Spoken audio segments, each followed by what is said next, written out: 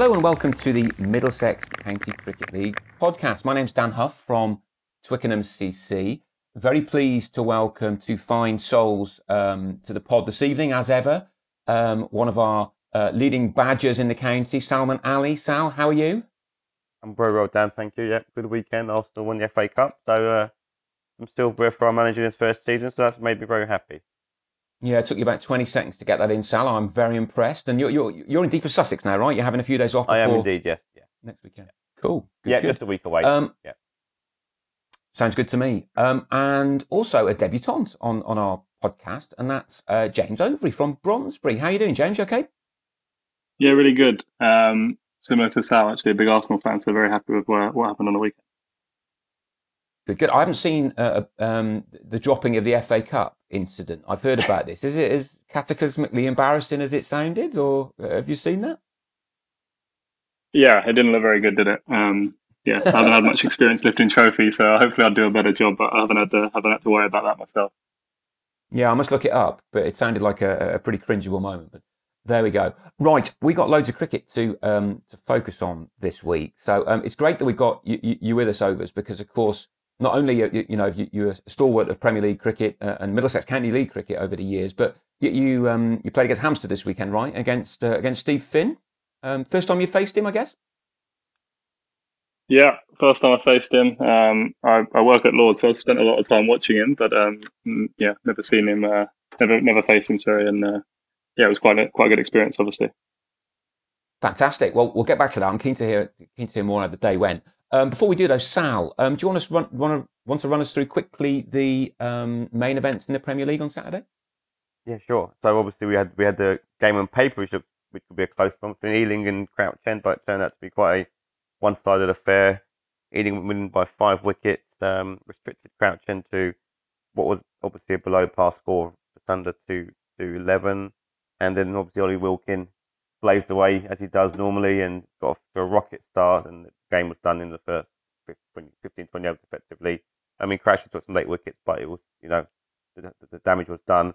Just to mention, obviously, I'm not sure if people have seen it, but I'm sure they will do in the future, but it's going viral, and from what I've been told, it's over 150,000 views. Christian Martin 200,000 now, Sal. 200K. It's rising, going through the roof. Yeah. Christian Martin, Ealing captain, taking 2 spectacular one-hand diving catches, one to his left and one to his right. So if you haven't seen it, then obviously log on to Pitch Vision. I think, where is it, Wisden as well? Another websites have got it on their Twitter pages. Yeah. He was telling me his girlfriend, she's Irish, and that was the first game she's ever seen, and she actually only got there for that last over. So the only over of cricket she'd ever seen was Christian diving to take 2 catches, which I'm sure will never happen again. Well, that's a schoolboy error on his part, isn't it? Because she can expect those standards every single week now, isn't she? Wow. She's going to be very disappointed, I'm afraid. Yeah, you're right. I spoke to him earlier on, actually, and the phone was couldn't get through to him properly. I said, "What's happened to your phone?" He goes, "I just dropped it." So he can't keep his phone in his hand, but he can catch a cricket ball for sure. Moving on to Teddington, obviously. Yeah, I mean, 2 fantastic efforts. Teddington, again looking very, very strong at the moment. Put away North Middlesex quite comfortably, 86-run victory. And I mean, looking at their sides, their 1s and 2s and the 3s all won comfortably. So they're obviously in a very healthy position as a club. Without the Middlesex guys this weekend, they're still too strong for North Middlesex. The star of the show again was overseas Harry Evans, who hit 71.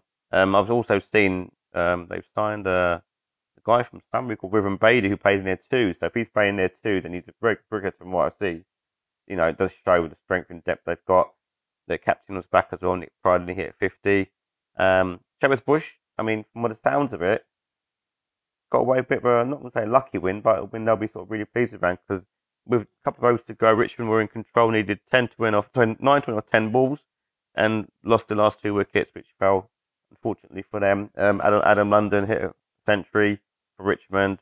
The Bush were led by Alex Blowfield, who I'm not sure gets much attention, but I think he's a very underrated cricketer. He'd get valuable runs for them, takes key wickets as well. So he's definitely one of the players who's helped in the Bush's charge recently in terms of becoming a club to be reckoned with.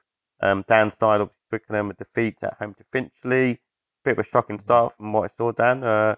But then obviously Don, Manuel J, and your captain Ben Neil Green added 50s and some hitting from Gurgit at the end, who's playing his first game. Took up to Yep. what could be a competitive total, but Niraj Yadav of Finchley hit a 50, and Joe Manuel just come back from playing from Hornsey, sort of guided the team home to what seemed a comfortable win in the end. And obviously we got Rondry and Hampstead game, which I'm sure James can give us some more information around on. Yeah. Yeah, I mean, the Finchley game, you're right. 2:45, Twickenham felt they were in the game. Not sure we bowled particularly well, if I'm being honest, but Finchley level-headed. And to be honest, I saw the last hour of the game, and there was only ever going to be one winner from what I could see. Finchley were quite impressive, and particularly for a side that hadn't won a game in the league this season. So hats off to them. I was going to say about Christian Martin's catches as well. I mean, I know I bang on about it, but the pitch vision tool is phenomenally good. I mean, and Neil Fairbairn at Ealing is involved with pitch vision, and if anybody wants to, to think about adding that product to their club's kit, then I could only recommend it. And I was a skeptic at the beginning, but it gives you so much in terms of watching yourself bat and bowl. People can follow it live around the world. I was watching games in rural southern China last year at some point, which says a lot about the state of my life. But it is just a great tool, and I think clubs would benefit way more from it than they probably realise. If you've not heard much about it, do look it up.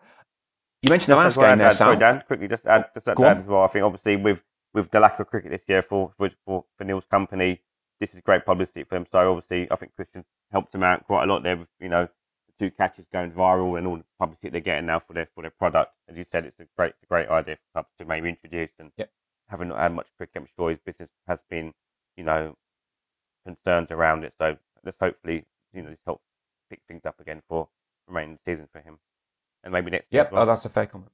Yeah, that's a fair comment. It is a great product. It's very addictive as well. I find myself, looking at the highlights packages that automatically get made and all that sort of stuff. It's really good. On to Bronsby though. So overs, sort of toughish day at the office for the batsmen by the looks of it, right? You guys with Hampstead probably, what was it, 200 runs in total in the game? What was the story there? Yeah, it was just two sort of weird starts to both innings. I think they were 4 for 3, and I think we were 7 for 2. So yeah, no real fault of the pitch. I've said sort of before we've had it relayed, but it's actually playing pretty well this year, and we sort of both agreed at the end of the game that sort of 200, 215 was maybe par. So just two poor batting displays, but also 2 very good bowling teams. I think we've bowled everyone out nearly this year. We've had teams 9 down at least, and that's included in sort of the friendlies and stuff. So we've got a very sort of, like to think, a very potent attack, and I mean they had obviously Stephen Finn playing and Rich Banham and Ben Fraser. I mean you're not going to get too many better bowling lineups than those 3. So yeah, good bowling and probably not the best batting, but yeah, better day to be a bowler, I think. Yeah, and so I mean, talking to Stephen Finn, obviously, he's got 125 Test wickets. He's a name that's known around the world, but not. I think he'd probably be the first to admit himself, not quite the peak of his powers at the moment, but nonetheless, turning up to face someone with that sort of record is a fair old challenge, right? Well, I guess you opened the batting on Saturday, is that right? And so you had him first up. Yeah, did think about slipping myself down the order, but yeah, managed to still. I made the 16-year-old take the first ball, but yeah, it was cool. It was obviously no escape after that. No, exactly. So it feels a bit slightly strange. Obviously, he hasn't played in the league ever before, and then he sort of rocks up against us. So it was a weird one. We were actually really excited. I said it at the start of the day to our guys, but what an opportunity to face someone like him, and if you do well, wow, you can talk about that in the bar and bore everyone for years. And if it doesn't go as well as we'd like, well, so what? He's obviously an Ashes winner, and you can learn a lot from that. Just to say on him, like I've met him a few times, but it was to play against him and then speak to him after the game was so cool for some of our players. Like got a couple of younger guys who he spent probably half an hour with, just talking about cricket. So to have the Middlesex players playing a little bit more in the league obviously raises the standard, but the club guys get so much from that as well. Not just sort of the thrill of playing against him, but you can learn a hell of a lot from having him around. And he was an awesome guy all day. Well, that's great to hear, isn't it? Because I mean, we had a discussion, as I'm sure you're aware of, the other week on the pod where about the Middlesex players and about where they should play and how often they should play. But the bottom line is, as you say, if you go in and you hit Steve Finn for a couple of fours, you will remember that for a long time, because of the record that he's got. So what a challenge to be facing him. Having said that, his figures weren't that good on Saturday, right? Was that why was that 7 overs to 31? I think it was. What did you make of facing him? What was he doing with the ball? Yeah, it's a funny one, isn't it, cricket? He got sixth against Northants in a Middlesex friendly on Wednesday, and I was sort of speaking to him, and he obviously said he was feeling pretty good after that, and then I get thrown back into club cricket. Obviously, maybe dents your confidence a little bit, and I'm sure for as good as he is, obviously cricket's a mental game as much as anything, and he bowled okay, he bowled pretty well. I think he was obviously there to get what he needed out of it as well. He wasn't sort of running in bowling bounces every ball. He was finding a bit of rhythm, and I guess I like to think that as club cricketers, we're not also that bad. He shouldn't just turn up and get a 10 for. So I think that's often sometimes the perception that the pros will come down, and that's why maybe they don't want to play because it's too easy. Well, it isn't. Club cricket's pretty hard, and some of the pitches can be a leveler. So for as good as he is, and I don't think you could throw one of us into his level of cricket, but him coming back down, it isn't necessarily that easy for him just to come in and dominate. And he bowled well. I mean, we obviously played and missed a little bit, but managed to keep the straight ones out as much as possible. And obviously, when you do hit it, it generally goes for four because he bowls it pretty quick. So that helps. I think that's an interesting point, though. I reckon there's at least a dozen players that I've come across in my career who were first-class cricketers but didn't play first-class cricket. That they'd opt, and in the leagues, I mean, they just opted either not to do it, they had good jobs elsewhere and earned plenty of money, and cricket was a social activity, or just hadn't been lucky.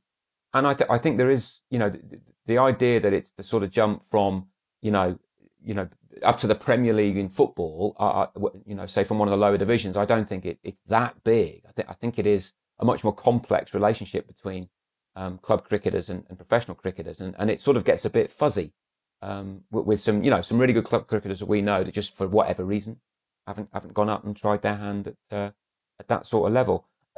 So in terms of Bron, obviously Hampstead won. You guys struggling a bit, and you're not the only club that is struggling at the bottom. I speak from experience. But what's the view moving forward? You certainly sounds to me like you've got a good bowling attack. It's the batting where the challenges lie, right? Yeah, absolutely. I'm definitely not one to blame luck, but we only played 3 games, and one of them was rained out when we had Finchley 130 for 8 with John Simpson in the team. So I'd like to think we would have probably chased that on quite a decent deck. And then the other game was against Ealing, who we lost by 1 wicket. And then obviously this game, we were pretty close. We bowled a team out for 120. You should be getting that. So we are struggling, I guess, if you look at the table. But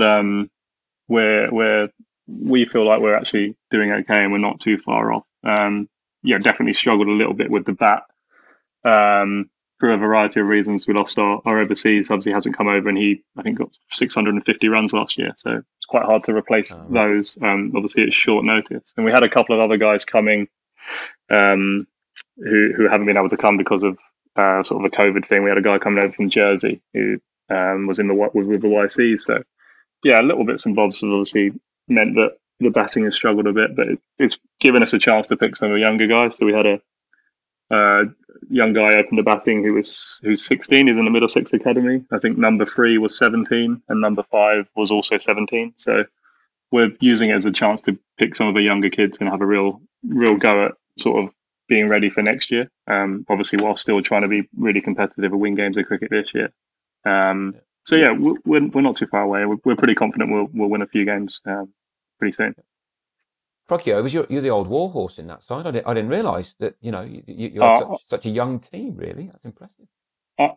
I'm definitely not, because Rob Nelson's 50. James Williams is 50. Nayan Doshi's, I think, 40, and Ben Claypole's 40. So it's been quite funny that I keep going on about youth, and then there's like 4 old blokes who I think 2 of them made their debut for Middlesex over 50s last week. So yeah, we've got 2 ends of the spectrum, and I'm pretty much dead centre in the middle. I take that back then. That's a fair riposte. Crikey, that is got a lot of experience in there as well, haven't you? Respect you. Sal, you wanted to come in here, didn't you? Yeah, so James, obviously you mentioned your 16-year-old Angus Beagles referring to here. I mean, I've heard about this kid for the last couple of years. Got a massive reputation. Apparently quite a big, strong boy, if I've been told as well. This is linked to Primrose Hill, is that correct? So you've got quite a good setup you've established there with the cult section there, where you sort of like they feed players into your club. Is that correct? How's that work in practice? Yeah, yeah, exactly. So we're essentially the same club. They are our Colts. They play at Bron, and they've now feed into our adult section. So for the first time in about 20 years, we've had 5 teams out every week, and probably half the playing group is now people who are either playing or have played at Primrose Hill. So for me, I've looked at North Middlesex, and I speak to a few people at Bronsby. They'll tell you that I've bored them enough of a sort of how I want us to be, and use their sort of model of getting in your homegrown kids and giving them a chance. Sometimes when they're maybe not, would normally get that chance, get them up the teams as quick as possible. I say the guy who opened on Saturday, who was 16, Jamie Sharp, he was in the threes last week, and then he went straight to the ones, and he got 50 yesterday in the cup. So I'm massively keen on just getting these guys experience and getting them playing. To go on to sort of Gus, I picked him when he was 14. He made his debut at Stanmore 2017, I think it was, and he just looked the part. He played in the threes with my dad, and he just said, "Look, you've got to get him in. He looks like a real find, and he certainly has been. He got his first 5 for last year in the ones, and I think he's. I'm surprised he isn't in the Middlesex setup. I know he was, but he hasn't made it into the academy. But there aren't many bowlers in the league who I want to face less, and certainly they see him every Tuesday at Nets. It's not something I really look forward to. That's really interesting as well, because I mean, one of the things that I find is that if you're a good player and playing on a bad track, not a bad track, it's unfair on lower league cricket, but tracks that are not as well looked after as they will inevitably be in ones and twos, it affects the way you play, affects the way you bat, affects the lengths that you bowl. And you do need to get any players with talent playing in the better games of cricket, because then they pick up the better habits and they get to watch good cricketers play. And of course, they learn quicker in the 15 and 16. It's harder for the older boys to learn those new tricks, isn't it? So that I think that's a breath of fresh air. And I'm sure a number of clubs have seen what North Mid have done there, and will be thinking about going down exactly the same route. But actually doing it is tough. So every respect to Bron for for doing this now. And as you say, you've sort of got a free hit this year, haven't you? It doesn't really matter if you lose every game. If you've got those guys, you've suddenly got. Not saying that you will. You haven't played us yet, for one thing, but at the same time, if you if they get 9 Premier League games of cricket under their belt, then that's got to be a good thing, right? For next season when it matters a bit more. Yeah, it's probably a little bit of a balance there, because you want people to feel like they've earned their spot. So, and obviously you get a lot of people within the club maybe moaning that why so and so gone ahead of someone else and all that sort of stuff. So Yeah. you've got to balance it a bit, and obviously the kids have to be good, and they have to be confident and ready. But we're really happy. We've got a core group of maybe 6 or 7 who are like best mates. They always at training together, or having Nando's together, or whatever it is they do after the games, and it's just sort of growing up together, and that's sort of what I saw at North Mid. Is you had a bunch of guys who are close friends and have gone kind of on that journey together, and that's sort of what we're trying to emulate. But yeah, it doesn't really matter where you finish, but it does to me. I certainly don't want to. I don't Yeah. like losing games of cricket, and up until yesterday, I hadn't won one. So yeah, we want to be competitive, and one of the things about getting the kids in is it's learning how to win games. If they're just used to losing all the time, that's obviously not going to do them much good as well. So it's a little bit of a balance, but I totally want to get them involved as much as possible. Yeah. Well, that's my second attraction in the first 10 minutes of this podcast, because I didn't trek over to North Mid Twos on Saturday to play to lose. It didn't matter that it was whether it was in a formal league or an informal league or a friendly. Yeah. Once you get out on the field, you want to be competitive, don't you? Whatever you do. Yeah. You and I good. played enough 1987 league representative matches Yeah. from years ago. You still want to win them. That is right. Oh, that is spot on. Yeah. Sal, this coming weekend, what have we got to look out for? Any fixtures that catch your eye? I mean, I think they all got some interest in terms of the value. Crouch End, Teddington at Crouch End. I mean, this will, I think, be a game dictated by spin, with the weather forecast all week looking another dry, hot week. Both sides have a array of spin and talent in their ranks, and it could be who's spinners bowl the best wins the game. Finchley at home to Ealing. Finchley got their first win, as we mentioned earlier on, so they could be obviously tails are up and looking forward to Ealing coming over to them. Hampstead again hosting your guys down at Limited Road. Yep. Which again, Hampstead, on paper, they are a strong side, as James has mentioned as well. Could provide a real test for your guys. And North Mid Middlesex, so North Mid's playing Shepherd's Bush at North Mid again. Two sides, got some fantastic players, both reasonably in form. It could be another one of them games which could be a real high scoring one. And then finally, as you mentioned, James is Bronsby playing Richmond at Aldeer Park. Richmond, as I mentioned earlier on, very unfortunate not to get a result on Saturday against the Bush. Brave sort of effort in trying to chase down a big score over 300, just fell short. And obviously, James has mentioned how good cricket Bronsby are playing at the minute. So again, both sides haven't won a game since. So obviously, after Saturday, with the weather looking as it is, we should have a team that's won a game from those two clubs. Yeah. Any thoughts on that one, Overs? I mean, I guess you just travel and see what happens, don't you? You take your strongest side, you give it your best shot. Have you previously got on against Richmond? Are they a side that you've done well against, or?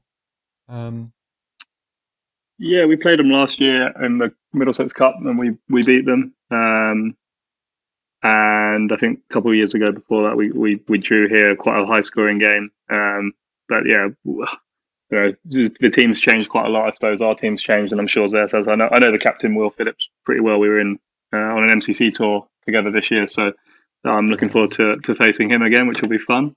And yeah, I just hope the hot weather continues, because we're pretty confident with our spin attack that we'll be able to contain or bowl them out second innings. Sounds good to me. I mean, as Sal says, all of these fixtures have got sort of subplots and dramas, which is the way good league cricket should be. There's lots going on, lots of potential match winners.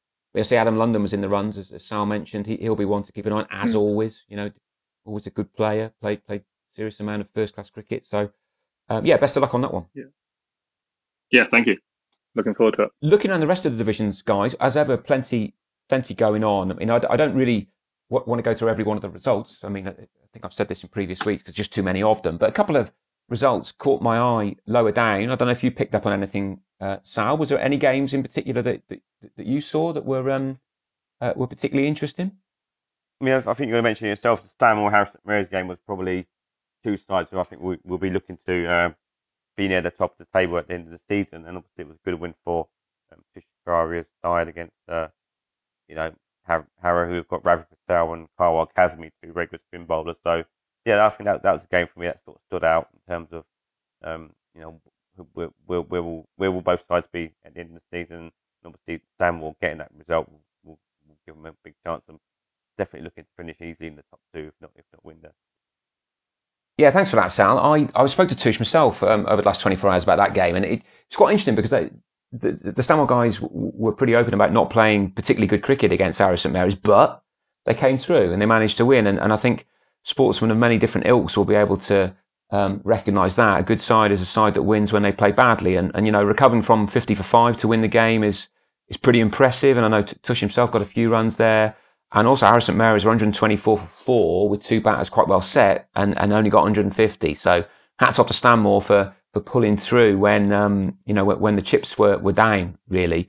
At the other end of the table, I also noticed that Brentham managed to get their first win of the season. That's always good to get some points on the board. I know Brentham have had a pretty tough winter, to be honest. Sort of a lot of people are quite worried about COVID, so they're probably a little undercooked compared to where they would like to be. But they beat Osterley, quite a thrilling game as well, to be honest. They needed 16 when the last pair came to the crease, time running out, and they just about got it. So every respect to them for squeaking home. Division 3, Division 4, North London, one of the only unbeaten sides left now, Sal, alongside Wickham House. Any comment on that one? Yeah, just enough good at the office for the guys. They posted a score which they would have been confident of defending, I imagine, with the bowlers that we have. But obviously, their opening batsman, Thomas Hudson, who was called up from the fours, he's their normal fours keeper, and took the place of the ones keeper who was injured and not read the script. He smashed 47 or 30 balls, which gave our opening bowlers a bit of a shock. But once he was dismissed, we kind of reined in the runs. The fourth team keeper came in and opened the batting for the ones and smashed the ball everywhere. He did. He scored 47 or 30 balls. of 40, which came in boundaries, 4 4s and 4 6s. So Wow. I imagine he may well keep his place next week. I'll be surprised if he's not in the side again. So once we dismissed him, we sort of won quite comfortably in the end. So yeah, another good win for the boys. So everyone's very happy at the club so far this season and how things are going. Sounds good to me. Yeah, they're in a good place, as are Wickham House as well. Wickham House also unbeaten at the top of the tree. Division 4, we have two sides on 21 points. That's SKLP and Actonians. I know Actonians had quite a close encounter with Ealing Trailfinders. They just about squeaked home. They were chasing 119, and I think all was looking okay at 115 for 6th, and then inevitably people get the collywobbles as they get near to the total, and they lost 2 wickets on the same score. So it was left to the number 10 to see them home. And I mean, I think Actonians, long-standing club, as we were talking about next week, that they'll be looking to try and, really use the fact that they're now in Division 4, they're now sort of no longer in the Championship, as it were, to hopefully bounce back after a few, I guess, relatively lean years. Looking in the other divisions, 1 or 2 results caught my eye, and a couple of them I don't know that much about. Sal, what the hell happened at Tower Hamlets Seconds on Saturday? Have you got any info on this one? Well, looking at the result, I think Infield would have wished they went to the zoo rather than actually going to Regent's Park to play cricket, because they were well and truly stuffed. Tower Hamlets racked up 410 for 5 and bowling Enfield at 145. I know a fella called, I think, Muhammad Omar Farouk hit 194 from the side's 410. So, yeah, I mean, that was phenomenal batting, and obviously I'm not sure where we stand in the record books and runs scored by a team, but that's a fantastic effort by their second 11. I know you're going to mention, obviously, some other high scores that also scored by teams. I know there was Hampstead. But before we move on to those, though, and absolutely, Sal, overs. Have you ever been involved in a game where a team scored 400? I mean, in a limited overs game of cricket, I have not. I've never seen that score posted. No, I've had a few days where it's felt like that. I remember Ryan Higgins going berserk a couple of years ago. But no, I don't think 400. I think, somewhere in the 300s. But yeah, 400s, yes. It's a pretty good effort. Pretty special. I don't think we've scored 400 aggregately yet. So. As I say, you haven't played Twickenham yet. Get your powder dry. But Sal, how about you? Have you come across a score in that ballpark before in league never cricket? Played in the game. No, not 400. No, not that I've heard of. No. A fair effort to do that. I'm not sure how big the boundaries are at Regent's Park. Maybe it could be, it could be one of them grounds where the boundaries are quite small, but it's a park ground, so we don't know what they have to play to normally week in, week out. Obviously, it's obviously used by the public as well, so I'm sure the people who are having their picnics will probably get quite annoyed with the balls flying around them, I imagine. But yeah, it's a phenomenal effort to get that many runs. It is. I mean, I couldn't help but wonder when Omar Farouk was out. I mean, if you're out in the last over for 194, it's fine, but who knows? He might have been out with 5 overs to go and just missed out on a double 100. Yeah. Amazing stuff. Really. But you're right, there were a few other high scores around, weren't there? And did you pick up on any yourself? Yeah, I know you'll come to on yourself in a minute, but Shepherd's Bush, again, who seemed to enjoy playing on a Sunday, their third 11, had a good result yesterday where they played Uxbridge and they scored 3-2-2 for 8, and Hampstead 4s, taking on James's third 11 at Bronsbury.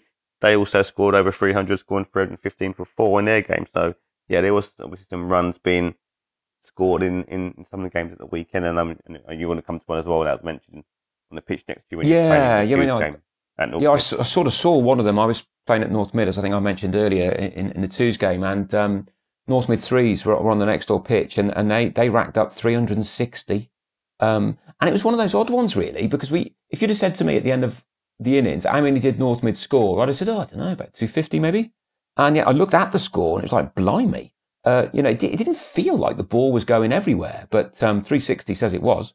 And poor old Eastcote got nowhere near it. I know the number 8 for North Mid also top scored with 63. So couldn't help but think, you imagine you're through the batting line. That number 8 comes in, you think you got a chance, and he goes and batters it absolutely everywhere. So every respect to North Mid, that's a decent total. But it wasn't all runs. There were some sides who opted to bat first, and it went cataclysmically wrong. Twickenham 4s being one. I should probably highlight that as a as an interesting score in over the weekend. Twickenham Fours were they're actually unbeaten since about July 2018. That starts from the 1987 league, and of course last year Division 5B, which they were in, was new to the league, so that they went the whole season unbeaten.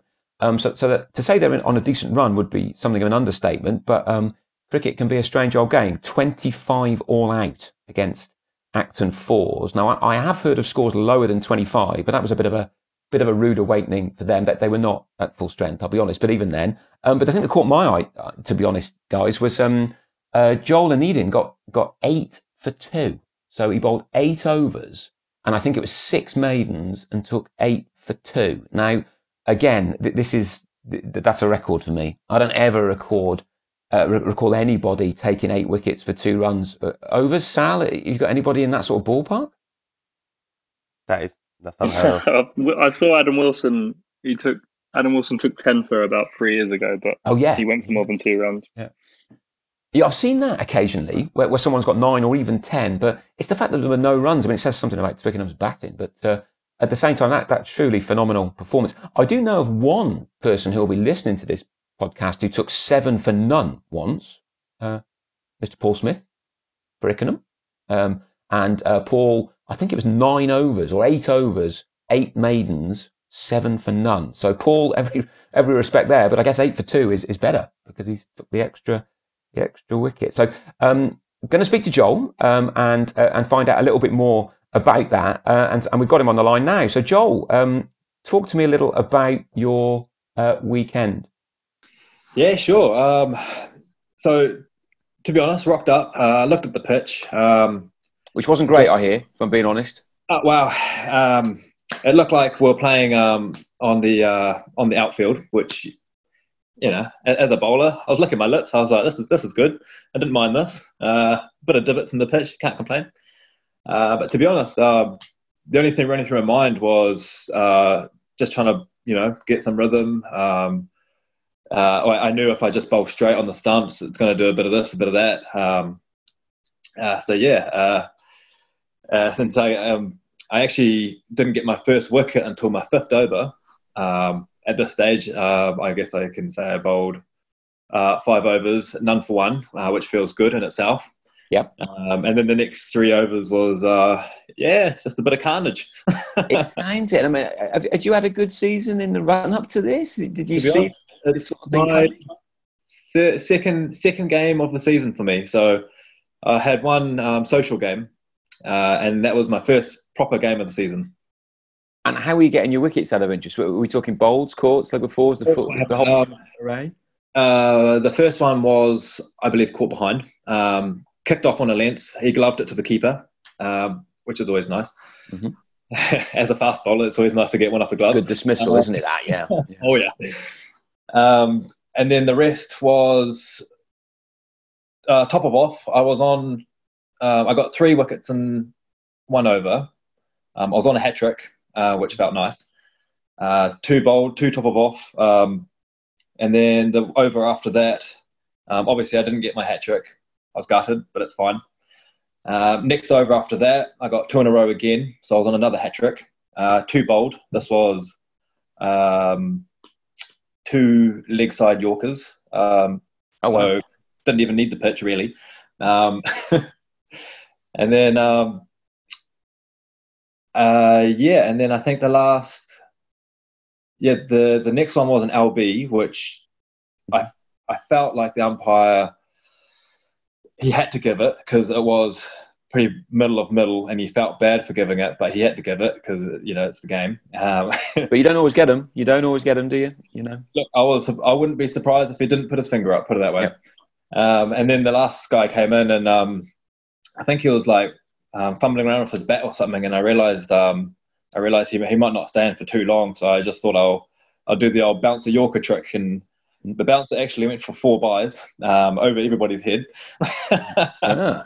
And then the Yorker just bit the pad, sneaked on through, hit the stumps. Yeah. So that was 24 all out for Twickenham, and I guess you guys must have knocked them off pretty quickly. It wasn't a particularly tough chase. Am I right in saying that? Oh wow! No, not really. No. It wasn't 24 for 8 or anything. Well, No. put it this way, I didn't really want to bet, so Yeah. And what did the rest of your team say? They must have been sort of ever more amazed as the figures kept developing, right? It was actually quite funny. I had one of my after my fifth over, after bowling 4 maidens in a row, I had one of my colleagues, one of my teammates, walk up to me and be like, "Oh, you need to just hold it back a little bit." And I was like, "Mate, I've just bowled 4 maidens in a row. Like, come on, like, what else do you want Things are me to going do?" well. Yeah. But yeah, they were astonished. They were just as amazed what I am.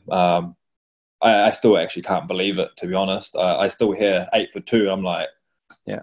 What? I still can't really process it, really. Well, we've done a little bit of poking around today to try and find better figures than that, and we failed. Oh, really? We've heard of a 7 for none, but we can't get an 8 for 2. So What about, I mean, I'm sure some. Nines or tens? Yeah, there have. To be fair, there's been a 10 in the first 11 before now, but it's the very fact there was only 2 runs. That's the bit that catches the eye as well. 8 for 2. When I first heard about it, when I got back to the club, I thought it was 2 for 8. Oh, yeah. Which is the logical thing you think, isn't it? They had an Australian scoring. Yeah. But I just wanted to sort of end on. Of course, you've been playing cricket on Monday as well, and you were bowling, and it went a little differently. Would that be right to say? Yeah, I guess you could say it nearly went opposite.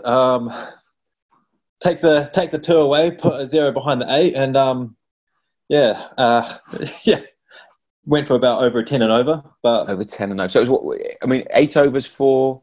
It was 8 overs for 84. I think I didn't really want to look at the book, to be honest. Yeah.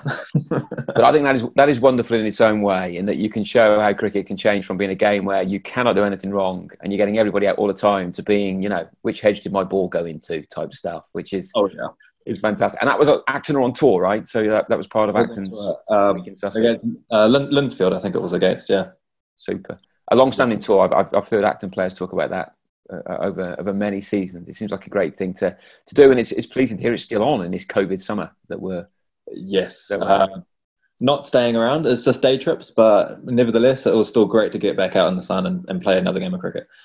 Fantastic. Joel, it's been great talking to you. Thanks very much for the insights, and best of luck for the rest of the season. Yeah, thank you very much, Dan.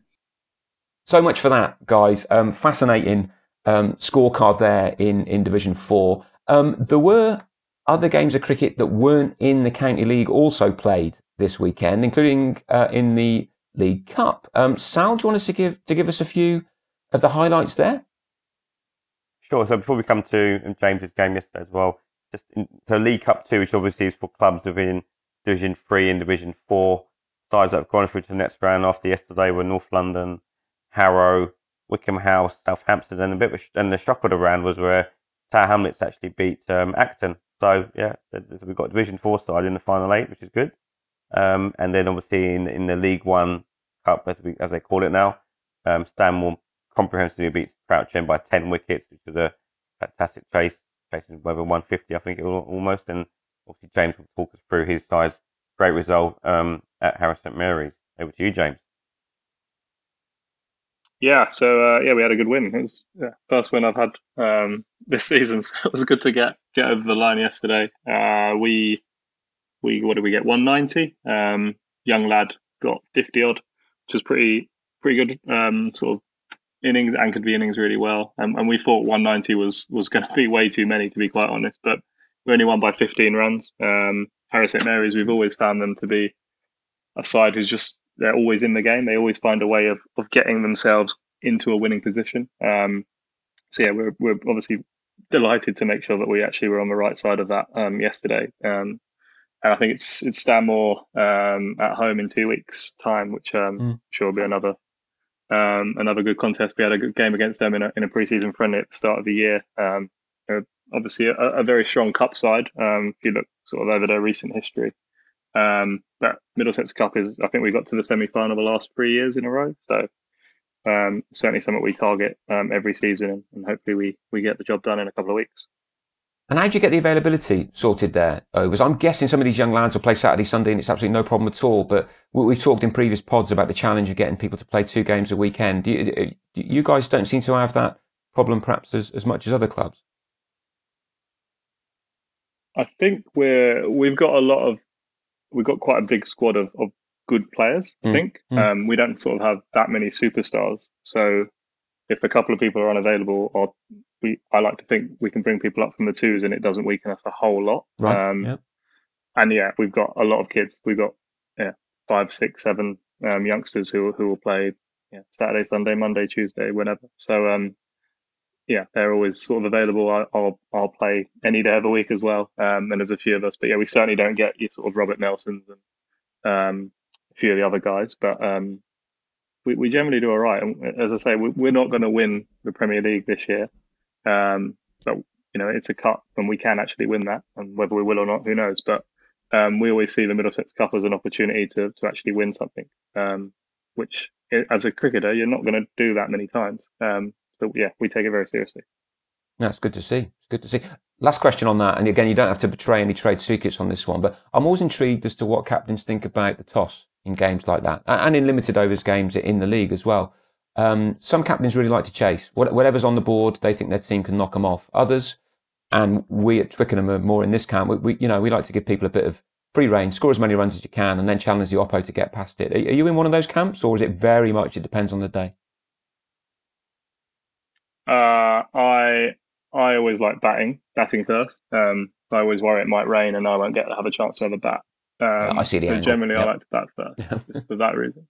But I actually, on Saturday, we didn't toss. I spoke. I know Ben Fraser quite well, and I just said, "What do you want to do?" And he said, "Bat," and I said, "Okay," because I genuinely didn't really I didn't know what I wanted to do, so I just said, "Yeah, you crack on if you want." And when they were 4 for 3, I thought I'd sort of pulled a bit of a master stroke, but it wasn't to be. But generally I like to bat first, but I don't really mind. We can stuff it off either way, so we're pretty relaxed. Yeah, I mean, we about 10 years ago, we used to have this thing about batting first in the all-day games as well, or the limited, or the time games rather, because we felt that people could bat with less pressure, and particularly we had a team of people who wanted to really hit the ball, and we felt they kept looking at the scoreboard too much when we chased, and that might be an immaturity or whatever, but it was just easier to get these guys to go out and see ball, hit ball when we batted first, and we did that, no matter what the format of the game was, and that sort of went against the trend a bit in the time games. Lots of people like to chase because they think they can control it a bit more, but different horses, different courses, and all that. Moving on, right? I wanted to just touch on one thing very quickly, folks. As ever, I should be careful what I say on these things because it can lead to torrents of fascinating facts coming our way. Now, Sal, we had a chat about Crouch End, didn't we? Do you remember about their winning streak? Do you want to just remind us what we were talking about there? Well, we were trying to establish teams who picked up maybe winning streak at winning at home, or maybe winning away, or maybe overall in terms of how many seasons they may have gone about losing games, or how many games they've been lost in a period of time. And I know Paul Smith's been working furiously behind the scenes there, gathering information regarding this, and he has come out with some fantastic snippets of information here, which I'll let you read out. Yeah, I mean, Paul's done, he's got the stats to hand. I mean, he's created the website so that these stats are churned through the system, and it's great to be able to unpack them all. And he does pretty regularly what he calls stat attacks on the website there, so you can see, if certain issues, are interesting, what he thinks about them. And I think he's going to do a piece on this about longest winning streaks. And one of the things that became clear straight away is it wasn't clear whether a winning streak would be broken if a game was abandoned or rained off. Now, Overs, what do you think? Is that game voided and your winning streak carries on if you win the next week, or would you say that's it? Good night, Vienna. What would your starting point on that one be?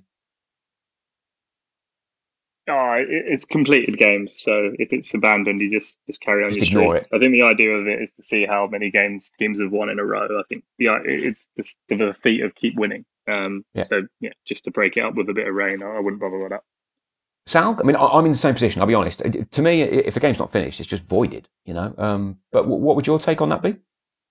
Well, I would say that if the stats for the individual batsmen and bowlers still stand, then is there an argument for the game to stand as well?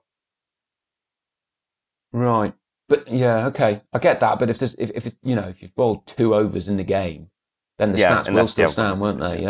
But anyway, you could go either way on this one. And Paul's got different stats for those different paths, as it were. The bottom line in all of this is that the longest winning streak in the league is 12 on the bounce, and that is Richmond. Richmond managed 12 won games between mid-June 2017 and 18th of May 2018. So effectively, not far off a whole year, obviously, and that's home and away.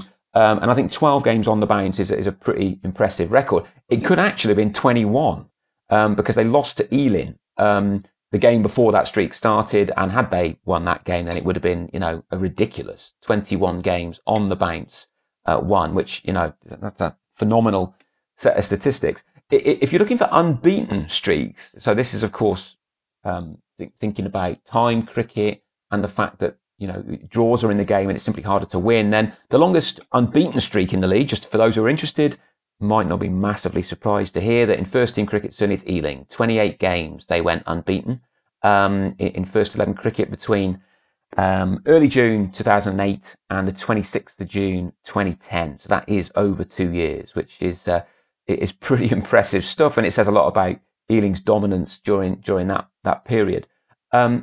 If you want to look at all of the teams, then since 2001, Hampstead Seconds have the longest unbeaten streak. That was 30 games. That was a long time ago. That was September 2001 to July 2003. So 30 games unbeaten for Hampstead's second string. We did ask, actually, of course, when we spoke about Crouch End, about home. We thought Crouch End's home form was pretty good. Well, if you just look at home games, then it's Richmond again, 15 wins on the bounce, very impressive. And the unbeaten one would be Ealing again, 20 games unbeaten between June 2008 and June 2010. So an interesting array of stats, and Paul will tell you more if you want to look it up on the website. Last factoid I wanted to throw in there: one club does really, really well in the seconds and thirds, and that's North Mid. It shows a lot about where North Mid have come from. If you look at North Mid twos, they have the longest winning streak at home for the seconds. That's 11, and their thirds they have 11 at home where they won all 11 as well. So North Mid very strong in the twos and the threes, and there's some impressive winning streaks there, which makes me think, Sal, must take a pretty good team to go to North Mid twos and win at any point. I'll just leave that there. Okay, I'll just leave that there. Yeah. On that note, though, anything else you want to throw in, guys? Anything else that you feel we need to think about before we wrap up?